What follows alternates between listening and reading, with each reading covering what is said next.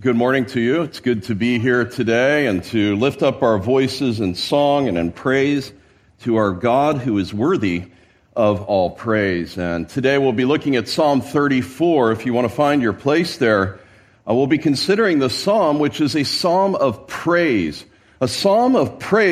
which results from deliverance.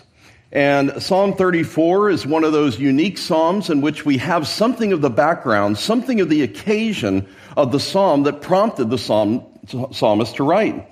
Many of the psalms, we don't have this, and I think that's by certainly God's design and the Holy Spirit's design, because these things minister to us in a myriad of circumstances. In other words, the Psalms often meet us in any condition that we're experiencing, any difficulty, any state of exaltation and rejoicing. The Psalms meet us. There's a psalm to meet every condition, as it were. But of course, this particular psalm, and about 14 in total, we know that are linked to specific events from the life of David. And if you were paying attention, in 1 Samuel, the latter part of that is what prompted this. In fact, if you look at the superscription, even before verse 1, which is in the Hebrew, it is verse 1, a psalm of David when he feigned madness before Abimelech, who drove him away, and he departed. So that's the occasion. We actually have the background of what prompted him to write, and I think that's exciting. You know, it's a terrible sign when a newborn baby cannot be heard in the house. Little Elijah, let's say, when he was born in the Robinson household, if there was never a cry coming forth from that child, it's a sign that what? Something's wrong. There's something that's not right with that baby. So too, for the child of God, once he has been converted, once he's been transformed, to not lift up his voice in praise to God, even audibly. Psalm 40 and verse 3, he has put a new song in my mouth, a song of praise to our God. Many will see and fear. Arthur Pink says, praising and adoring God is the noblest part of the saints' work on earth, as it will be that employment in heaven. And so if you are one that is not given to giving praise and adoration to God in this life, what makes you think you're going to be comfortable in heaven, which will be consumed with giving God praise and adoration and glory? Well, you say, sometimes I lack the fuel to praise God. I'm going through such difficulties. I'm in pain. I've been diagnosed with this. I've got that. I've got a terrible marriage. Maybe you're unequally yoked. Or any number of things that you could say, it's hard to find reasons to praise God. Well, I would submit to you really two things. General revelation and special revelation. General revelation, just think. You consider the stars of the sky, of which we're told that he has every one of them numbered, right? And of course, about every 5 years, the scientists say, now we think there's 1 million galaxies. Now we think there's 100 million galaxies. Then it was 1 billion galaxies, and now it's hundreds of billions of galaxies. And yet each galaxy contains 100 billion stars. So to do the math in that, it would be something like 10 octillion. That's a 10 with 20 zeros after it. And I think even that, as Einstein said back when, I don't know what the number was when Einstein lived, but he said, whatever scientists say, it's probably 1 million times that. And he's been right, hasn't he? Because they keep expanding it. But not only that, when you consider that we who are fallen in Adam and are plagued with sin, we have this, as it were, leprosy all over our body, and it's the sin condition that we're born with, that we're plagued with. And then when God comes in power by his Holy Spirit and takes out the heart of stone and puts in a heart of flesh and breathes new life and regeneration, that is cause for praising God, is it not? Have you been changed? Have you been transformed? Oh, how we ought to fall on our knees, how we ought to fall down and give him praise continually and continually. The psalmist says in Psalm 35, and my tongue shall declare your righteousness and your praise all the day long. Not 1 hour, not 15 minutes in your morning private devotion time, but all the day long. Find cause to praise God.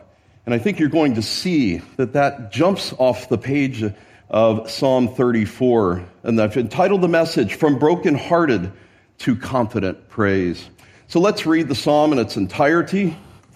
If you'll find your place, Psalm 34. I will bless the Lord at all times. His praise shall continually be in my mouth. My soul will make its boast in the Lord. The humble will hear it and rejoice. Oh, magnify the Lord with me. Let us exalt his name together. I sought the Lord, and he answered me, and he delivered me from all my fears. They looked to him and were radiant, and their faces were never ashamed. This poor man cried, and the Lord heard him and saved him out of all of his troubles. The angel, the Lord, encamps around those who fear him and rescues them. Oh, taste and see that the Lord is good. How blessed is the man who takes refuge in him. Oh, fear the Lord, you his saints. For to those who fear him there is no want. The young lions, they do lack and suffer hunger, but they who seek the Lord shall not be in want of any good thing. Come, you children, listen to me, and I will teach you the fear of the Lord. Who is the man who desires life and loves length of days, that he may see good? Keep your tongue from evil and your lips from speaking deceit. Depart from evil and do good. Seek peace and pursue it. The eyes of the Lord are towards the righteous, and his ears are open to their cry. The face of the Lord is against evildoers, to cut off the memory of them from the earth.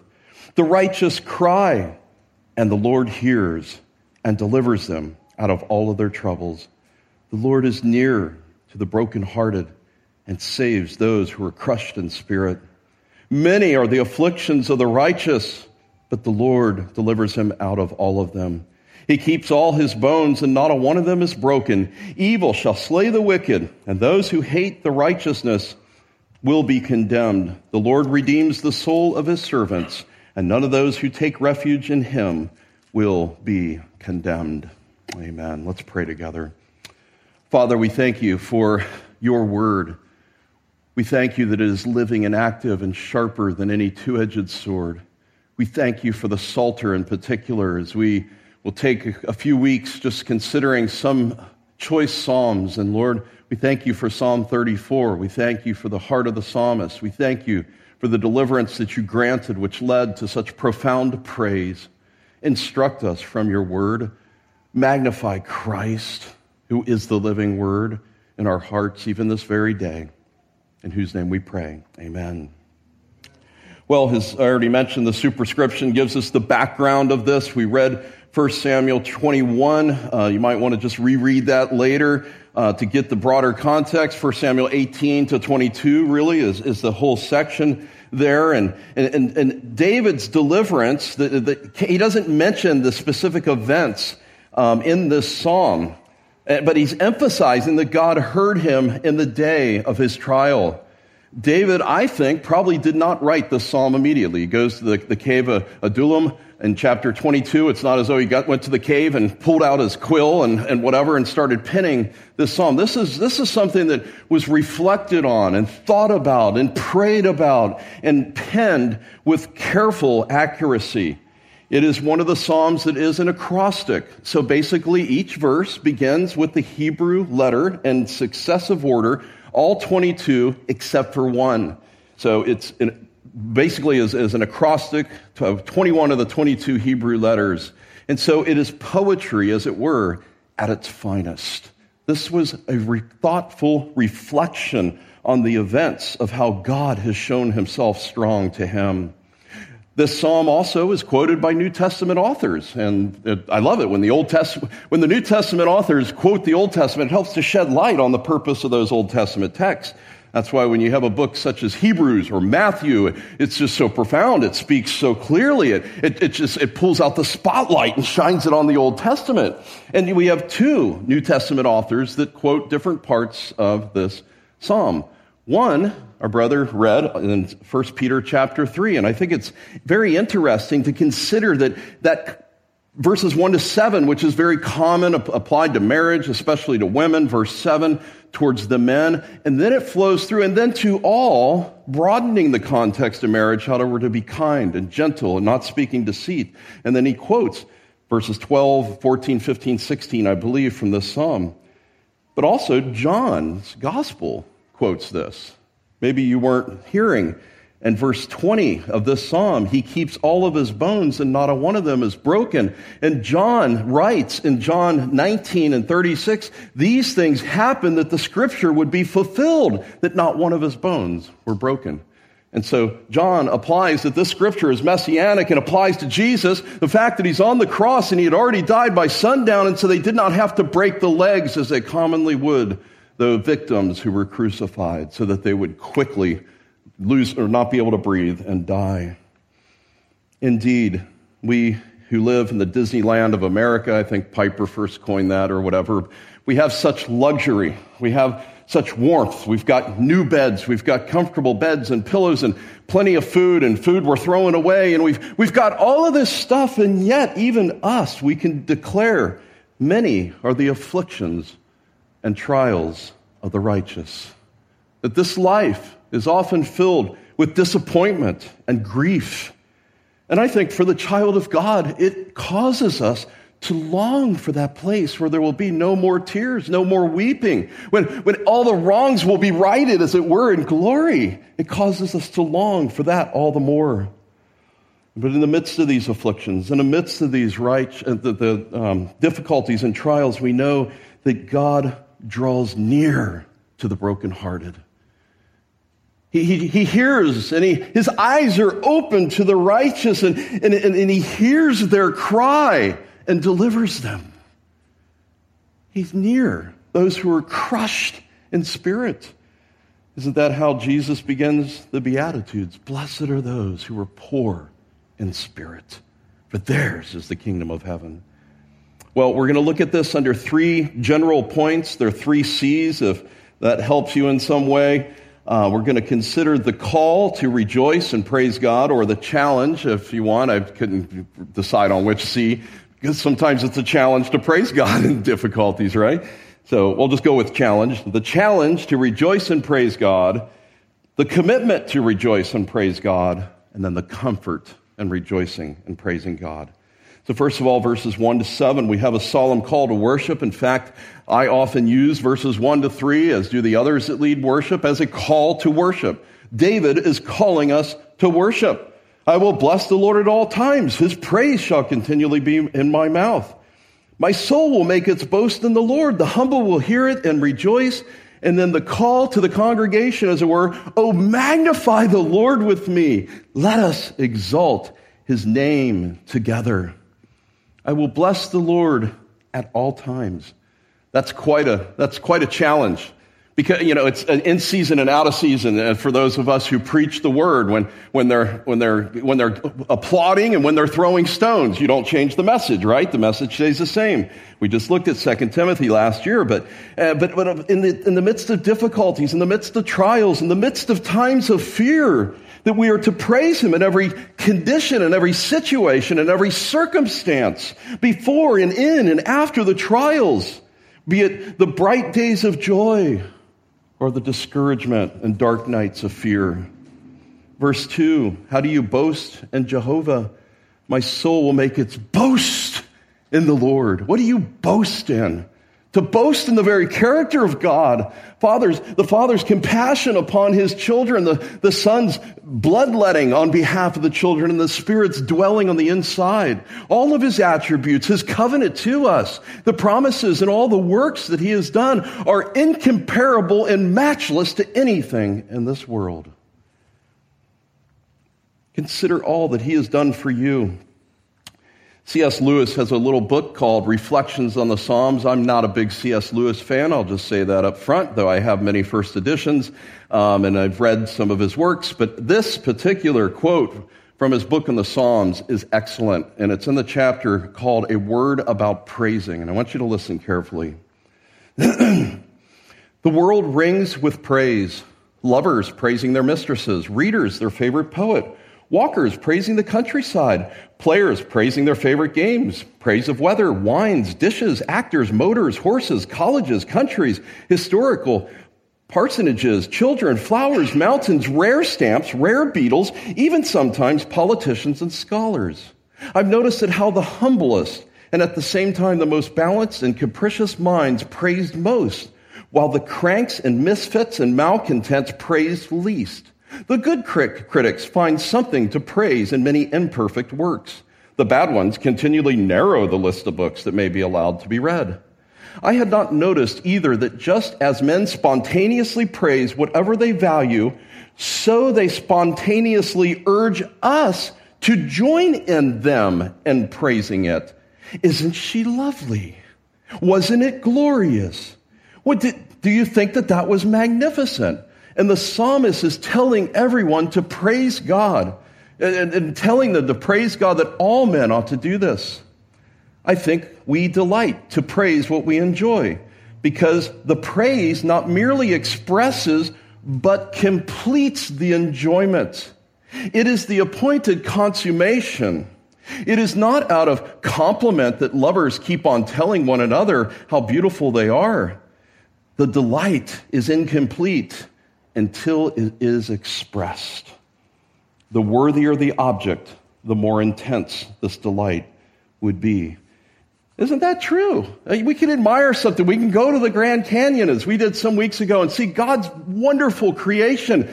But if you're not there, say, hey, look at this part over there. Look at how the colors are changing. Look at how the clouds are doing. Isn't that wonderful what God has made here for us? My little daughter, isn't she so cute? My new baby. We have a new baby in the back there, Mia. But it's so gorgeous, so beautiful, right? It's when others join in, it's the consummation. Well, verse 3, he calls us, let us exalt his name. Church worship is a natural consequence of the gathering of the saints who have been delivered. Oh, magnify the Lord with me. Let's do it together. Let us exalt his name together. Let's raise him up, as it were. Not that he needs raising up by feeble man, but in our hearts and in our minds, as it were, and by our praise. William Bradford, one of the martyrs under Queen Mary in the 1500s, was at the cruel mercy of that lady, and he is quoted as saying, "If the queen be pleased to release me, I will thank her. If she will imprison me, I will thank her. If she will burn me, I will thank her. So says a believing soul, let God do with me what he will. I will be thankful." It's a good disposition to have. Is that your disposition today? Lord, whatever you bring into my life, I will praise you because you're good no matter what. Even if from my carnal, finite standpoint, I'm discerning, Lord, I think you should move this and you should do that and you should heal this. And, we've got our own little agenda. But no, he's the sovereign one. He's the one that we are to praise. John Calvin says, let us therefore learn from many instances in which God may have given helps to any of his people to abound in hope. When each recites the personal benefits which he has received, let all be animated, united in a public manner to give praise to God. We give thanks publicly to God, not only that men may be witnesses of our gratitude, but also that they may follow our example. Well, verses 4 to 7, God hears and answers the prayers of his children. So often a theme in the Psalms, so comforting for us. Psalm 18:6, in my distress I called on the Lord, and I cried to my God for help, and he heard my voice out of his temple, and my cry for help came before him into his ears. What vivid, let me just read this again. And I cried to my God for help, and he heard my voice out of the temple, and my cry for help came before him and came into his ears. Isn't that just vivid? Now, don't go picturing God's ear. I wonder how big it is. Is it like an elephant's? Is it, No, that's not the point.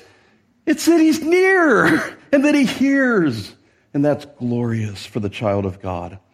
If we were to study and had time to go back into 1 Samuel there to discover all that was going on in the life of David, you would see that he's separated from Jonathan. You remember the arrows? If I shoot him over your head, that means my dad, Saul, is after you. You need to run for your life. So he's on the run. Here he goes to Gath, ultimately, and gets Goliath's sword and all of that, and then he has to feign madness. He's all alone.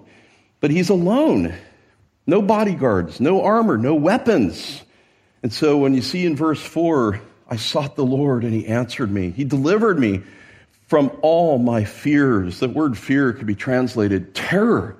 And you could picture him in that scene with Abimelech. And there he is. And do you have any weapons? Yes, there's only this sword. And he has no food. He has no bodyguard. His armies are not with him. And so he was filled with fear and terror. And we too are filled with many fears and terrors. Spurgeon says in his Treasury of David, and delivered me from all my fears. God makes perfect work of it. He clears away both our fears and their causes, all of them without exception. Glory be to his name. Prayer sweeps the field, slays all the enemies, and even buries their bones. So when he came from Achash and hid in the cave of Adullam, he was utterly alone. And so he says in verse 6, this poor man, I'm alone, I'm weak, I'm on the run, there's a death threat after my life. This poor man, speaking of himself, cried, and the Lord heard him and saved him out of all of his troubles. James Boyce, quoting on verse 6, says this, this psalm is for poor men and poor women too. It is a psalm for all who are alone and destitute, for you, if you have nothing at all, and are not even sure that you will live long. It is for people who find themselves at an absolute low point in their lives, which is where David was. Or find yourselves between the rock, which was King Saul, and the hard place, which was King Achash. It is for you when everything seems to be against you. Now, I want you to note something here. Notice he mentions there, he saved him out of all of his troubles. His circumstances did not immediately change. Armies did not fall over. His circumstances did not change. Nothing really changed for David except for the fact that God drew near. He's still hiding in the cave. He's still fearing for his life. But the promise of God hearing our prayer does not mean that the circumstances will be changed per se, but that we can face them with confidence because he's with us. How are you faring in the spiritual battle? How are you fearing? Are you hiding in caves? Are you running? Are you hiding behind the ephod? Are you running from things in this life? Are you relying on the Lord to be with you? Today, if you find yourself hiding and scared in various situations that come your way, do not think somehow, I must be in disobedience to God. I must be doing something wrong. No, it's normal to fall into these times of fear and fright and terror. It is normal. It's not something as though some strange thing is happening to you. Doesn't Peter talk about that in 1 Peter 4? Do not be surprised by the trials as though some strange thing were happening to you. This is normal for those who follow the Lord. David, as it were, was running from the tip of Saul's spear. Perhaps he felt like he was a human target on his back. I mean, remember Saul, as soon as he found out that where's David, he hurls the spear and almost misses Jonathan, and in anger wants to kill David. This poor man, he was poor indeed, without his friends, in great danger, but it says that the Lord heard him. Isn't that what Jesus says in the Sermon on the Mount? Ask, and it will be given to you. Seek, and you shall find. Knock, and it will be open to you. Well, in verse 7, we have a glorious promise. The angel of the Lord encamps around those who fear him and delivers them. You've got this, suddenly, in the midst of this context, the angel of the Lord and the encampment, which speaks of a military force, as it were. The Lord Jesus rules the myriads, of the armies of angels, and they surround the elect. We're told in Hebrews chapter 1, are they not all ministering spirits sent out to render service for the sake of those who inherit salvation?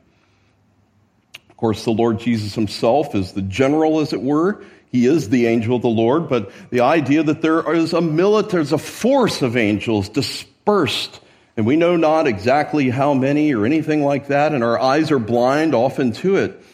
But you see the angels oftentimes in Scripture come on the scene. Acts 12, Peter's in a prison cell. An angel appears, light shone, the chains come off, and he goes to the house where they're praying. Psalm 91, verse 11, he will give his angels charge concerning you to guard you in all of your ways. Spurgeon, one of his devotionals, is based on this verse. He says this, we cannot see angels, but it is enough that they see us. There is one great angel of the covenant, whom not having seen we love. His eye is always upon us, both day and night. He has a host of holy ones under him. Note, the Lord of angels does not come and go and pay us transient visits, but he and his armies encamp around us. We have a fixed protection, a permanent watch, sentineled by messengers of God. We shall not be surprised by sudden assaults or be swallowed up by overwhelming forces. Deliverance is promised in this verse, deliverance by the great captain of our salvation. Isn't that good news? Turn to 2 Kings with me, 2 Kings chapter 6. Don't have time to give the full context here, but I think you'll remember this section where Elisha and his servant are there, and the armies are coming of Aram and coming against them. And we'll just read verses 16 to 18. Actually, verse 15.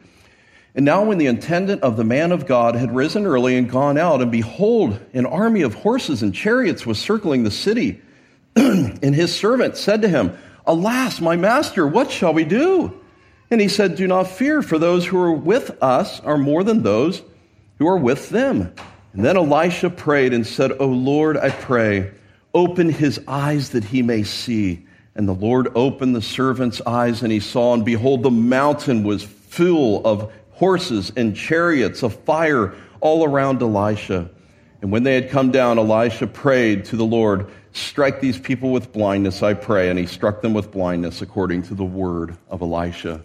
But isn't that glorious? You're looking at the circumstances. You're looking at what's there. The servant's like, what are you going to do? Come on, man of God. Oh, open his eyes. Wow.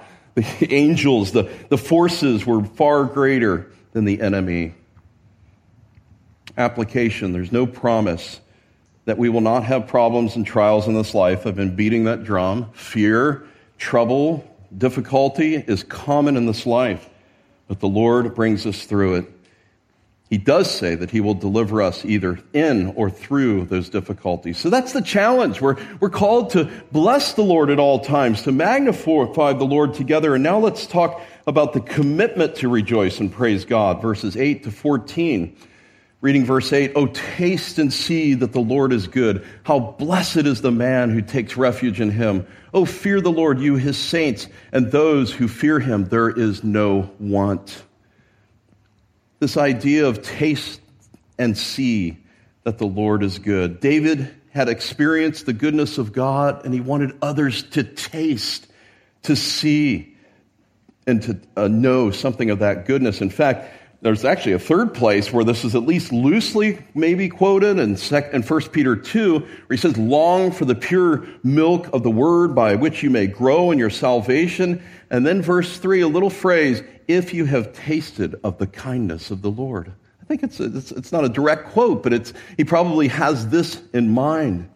And brethren, there is a veritable banquet prepared for us to feed and to feast at the table of the Lord, with the richest food and the choicest wine and the sweetest fellowship is on the menu. A compassionate God is the host, and he tends to each one of us seated at that table. And isn't that ultimately our eschatological hope that the marriage supper of the Lamb? Isaiah 25 alludes to this. The Lord of hosts will prepare a lavish banquet for all peoples on his mountain, a banquet of aged wine, choice pieces and marrow and refined aged wine. Behold, this is our God, for whom we have waited, that he might save us. This is the Lord, for whom we have waited. Let us rejoice and be glad in his salvation. What a glorious text. The greatness of God demands a response. Taste and see. See if you agree with me. The Lord is good.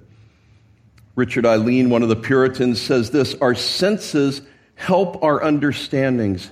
We cannot, by the most rational discourse, perceive the sweetness of honey.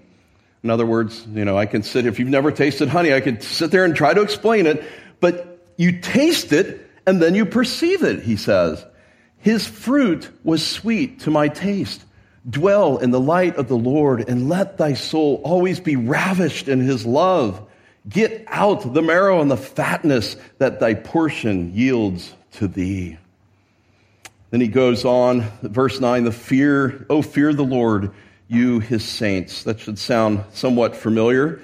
Something like Proverbs chapters 1-9, which is the theme really from chapter 1 all the way to verse 9 about the fear of the Lord. The fear of the Lord is the beginning of wisdom, and the knowledge of the Holy One is understanding. Proverbs 9 and verse 10. Verse 11, come, you children, listen to me, and I will teach you the fear of the Lord. There's a repetition here of the fear of the Lord. Why is the fear of the Lord so important, David? Why is it so important that our children be trained in the fear of the Lord?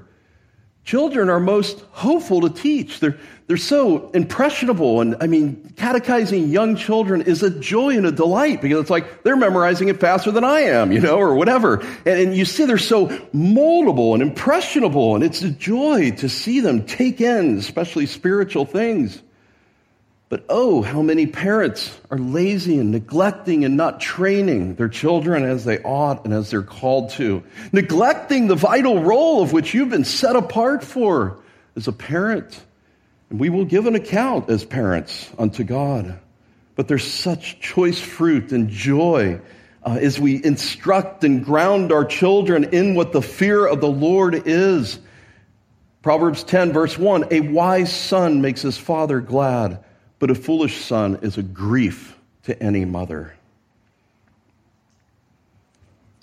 The fear of the Lord. Come, you children, listen to me, and I will teach you. Verse 13, keep your tongue from evil and your lips from speaking deceit. Depart from evil and do good. Seek peace and pursue it. Are you a peacemaker?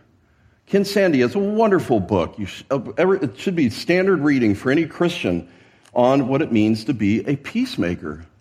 It's vitally important, especially if you are married or you hope to be married someday or you hope to raise children. You need to know how to be a peacemaker, right? And that's not turning a blind eye and ignoring sin, but it's how to deal with these things. Keep short accounts with one another. If you're one that is given to bitterness, you need to memorize passages like this. Seek peace and pursue it. Keep short accounts before God and before our fellow men. Ken Sande says this: there are three dimensions to the peace of God offered to us in Christ. First, peace with God. Secondly, peace with one another. Thirdly, peace within ourselves. Because if you don't have peace with God and you're at conflict with those horizontally, you're not going to have inner peace, right? So, three dimensions to this peace.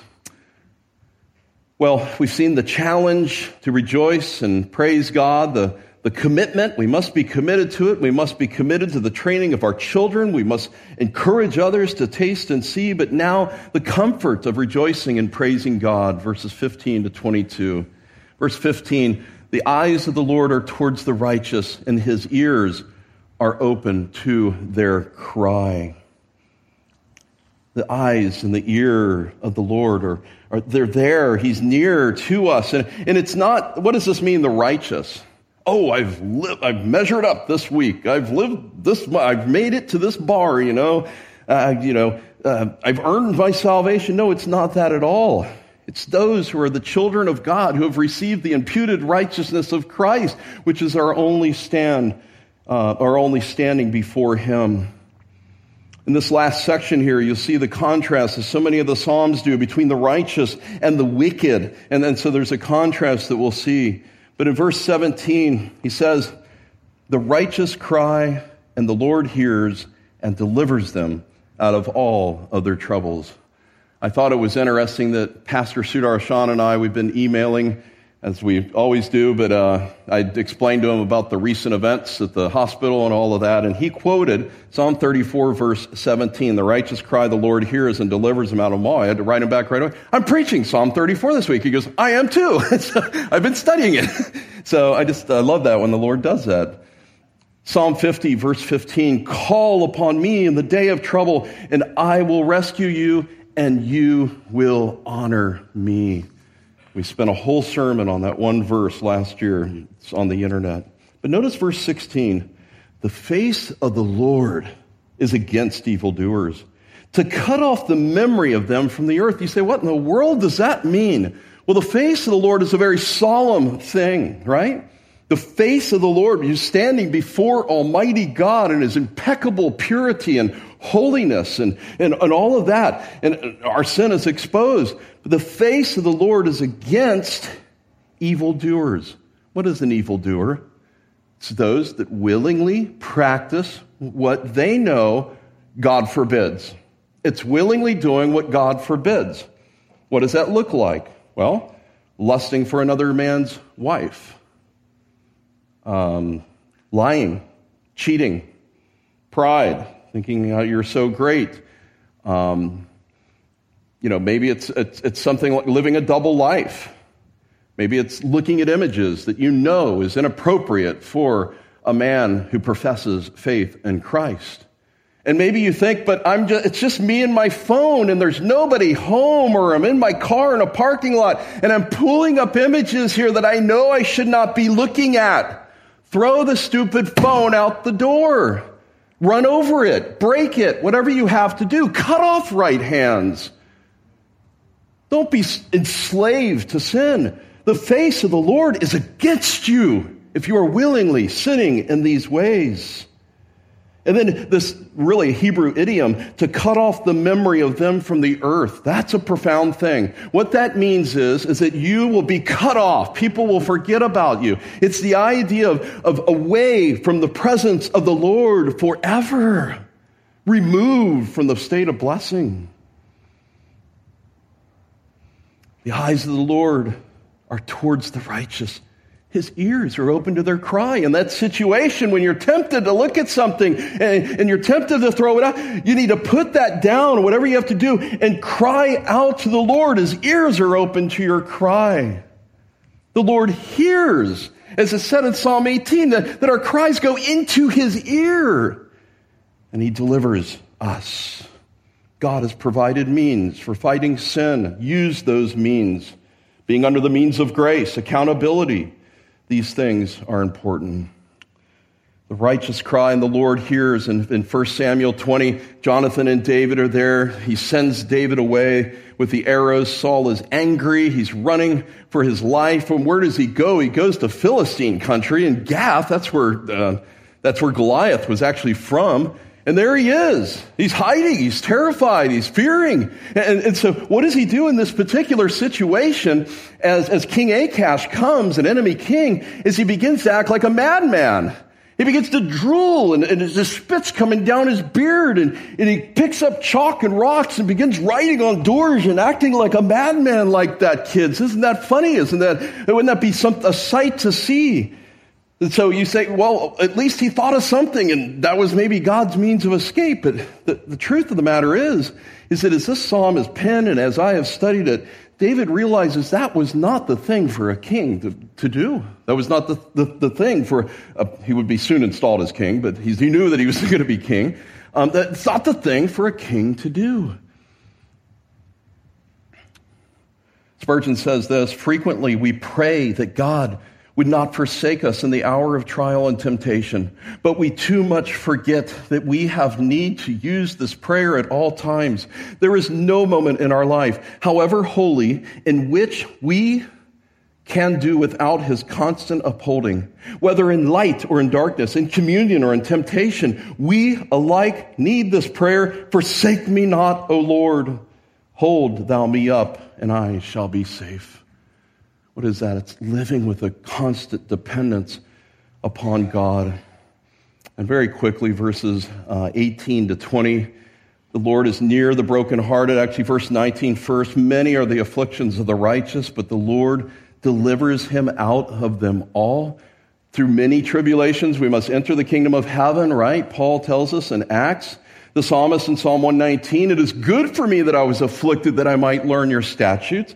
So these afflictions are good. They mold our character. They mature us. They prepare us for glory.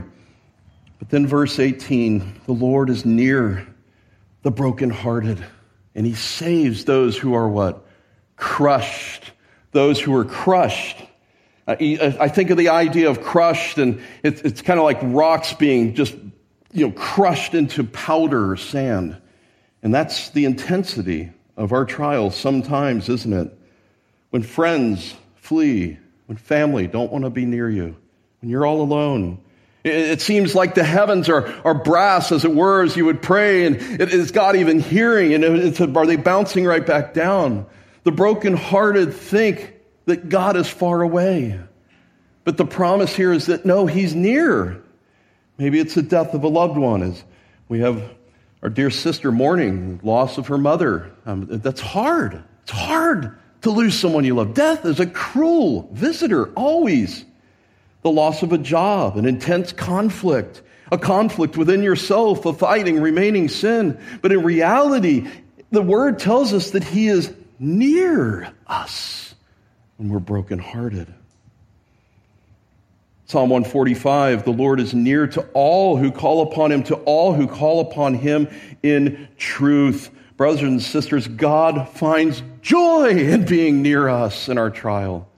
He finds delight in being near us in our times of affliction. In fact, he desires and delights so much to be near us that he came to the sin-cursed earth, took on human flesh, was born of a virgin.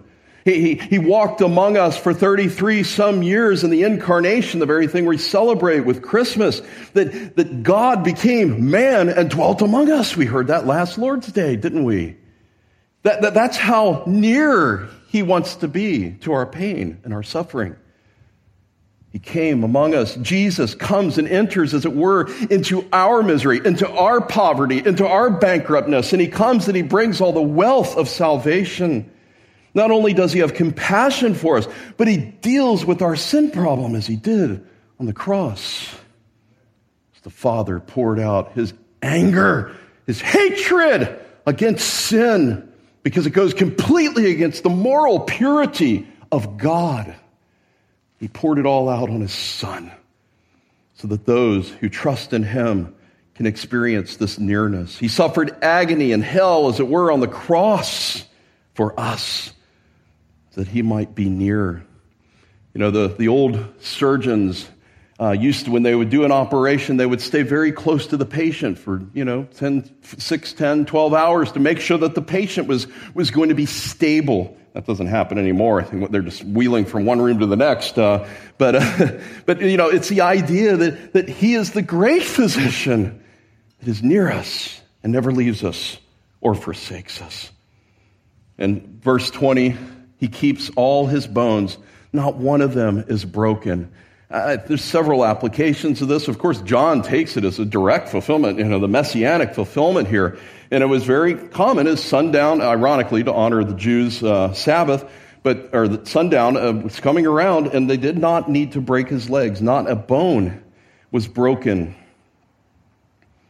And then, of course, he wants to be so near us that he conquered death, rose from the tomb, and is ascended to the right hand of God, where there he sits and he intercedes for us. That he's near, that he understands, and he has sympathy for the very things that we're going through. We have a wonderful, great high priest who has ascended to the heavens. The point for us and for David is that God goes to great care to make sure nothing happens to us that's outside of his perfect plan, and that he is near us. Verse 21 and 22, you have the fate of the wicked. The evil shall slay the wicked, and those who hate righteousness will be condemned. The Lord redeems the soul of his servants, and none of them who take refuge in him will be condemned. One final quote from Spurgeon. This is a great comfort to the tried child of God, a comfort which I dare accept. For up to this hour I have suffered no real damage in all my afflictions. I have neither lost faith, nor hope, nor love, nay, so far from losing the bones of character, and have gained strength of energy. I have more knowledge, more experience, more patience, more stability than I had before the trials came. Not even my joy has been destroyed. Many a bruise have I had by sickness, bereavement, depression, slander, and opposition, but the bruises all heal. And there has been no compound fracture of bone, not even a simple one. The reason is not far to seek. If we trust the Lord, He keeps all of our bones, and He keeps us. We may be sure that none of them will be broken. Well, a couple points of application. Praise God that we have access to Him in prayer, amen? That we know where to go and that He hears us. We can cry out to prayer and He hears and He delivers. His eyes are open, His ears are open to our cry. And we need this balanced view in the Christian life if we're going to fight the world, the flesh, and the devil, to have this comfort that He is with us. Thomas Watson says this, though nothing can add to God's essential glory, yet praise exalts Him in the eyes of others. Let us be those that have loosened tongues to give Him praise and to forsake and hate grumbling. Another man says, the fear of the Lord is indeed the foundation of life, the key to joy in life and long and happy days. But it is not a guarantee that life will always be as easy. It may mend the broken spirit, but it does not prevent the heart from being broken. And it may restore the spiritually crushed, but it does not crush the forces that may create oppression. Know for certain that our God is near. It's a common experience when we go through these difficulties, when we're brokenhearted, when we're feeling crushed. It's a common experience in the Christian life. Friends and family may forsake you, but God will not leave you. We sang last week, though troubles assail us and dangers affright, though friends should all fail us and foes unite, yet one thing secures us, whatever betide, the promise assures us, the Lord will provide. Though we may be forsaken by all, we are in the family of God. We have a Father in heaven who tenderly loves you and will care for you and has promised to care for you and promised to bring you home. Christ died, the just for the unjust, that He might what? Bring us to God. 1 Peter 3 and verse 18. But if you're outside of Christ, you have cause for great fear, a horrifying fear, a fear of an everlasting torment and hell away from the presence of the Lord if you will not forsake your sins and embrace Christ as the substitute. Own your sin, forsake it. The wages of sin is death. And we're talking about eternal death.